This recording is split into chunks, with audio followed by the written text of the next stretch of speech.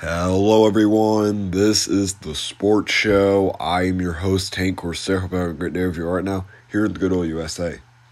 Today was a big day for the Carolina Panthers. Christian McCaffrey returned to the practice field, and they made a trade with the Patriots to get star cornerback Stephon Gilmore. The Gilmore trade is huge for Carolina, and in return, they gave the Patriots a 6th-round pick for 2023, which was a smart move because he was supposed to become a free agent later in the day, and I guarantee you teams would be jumping all over him when that time came.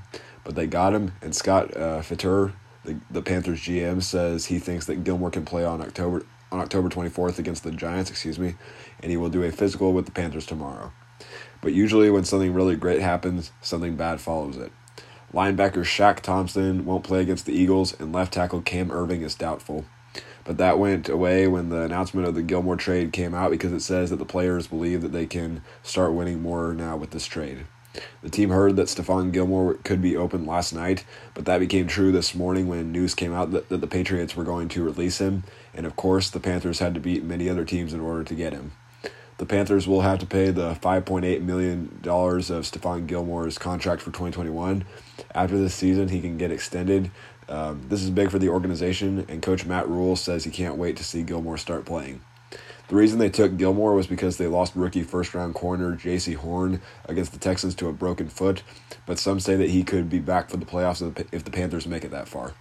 But finally, back to Gilmore. His base salary for this season is $7 million after he signed a $65 million contract in 2017 with the Patriots. He also got $5 million of his 2021 earnings advanced to 2020, and the advantage for the Patriots is that this frees up $5.8 million in cap space. So now with this trade, the Panthers could get back on top, so it'll be interesting to watch.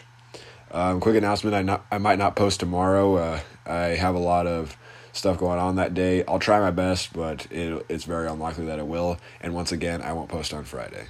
So I'm Nick Corsair. This has been the Sports Show. I will see you all next time.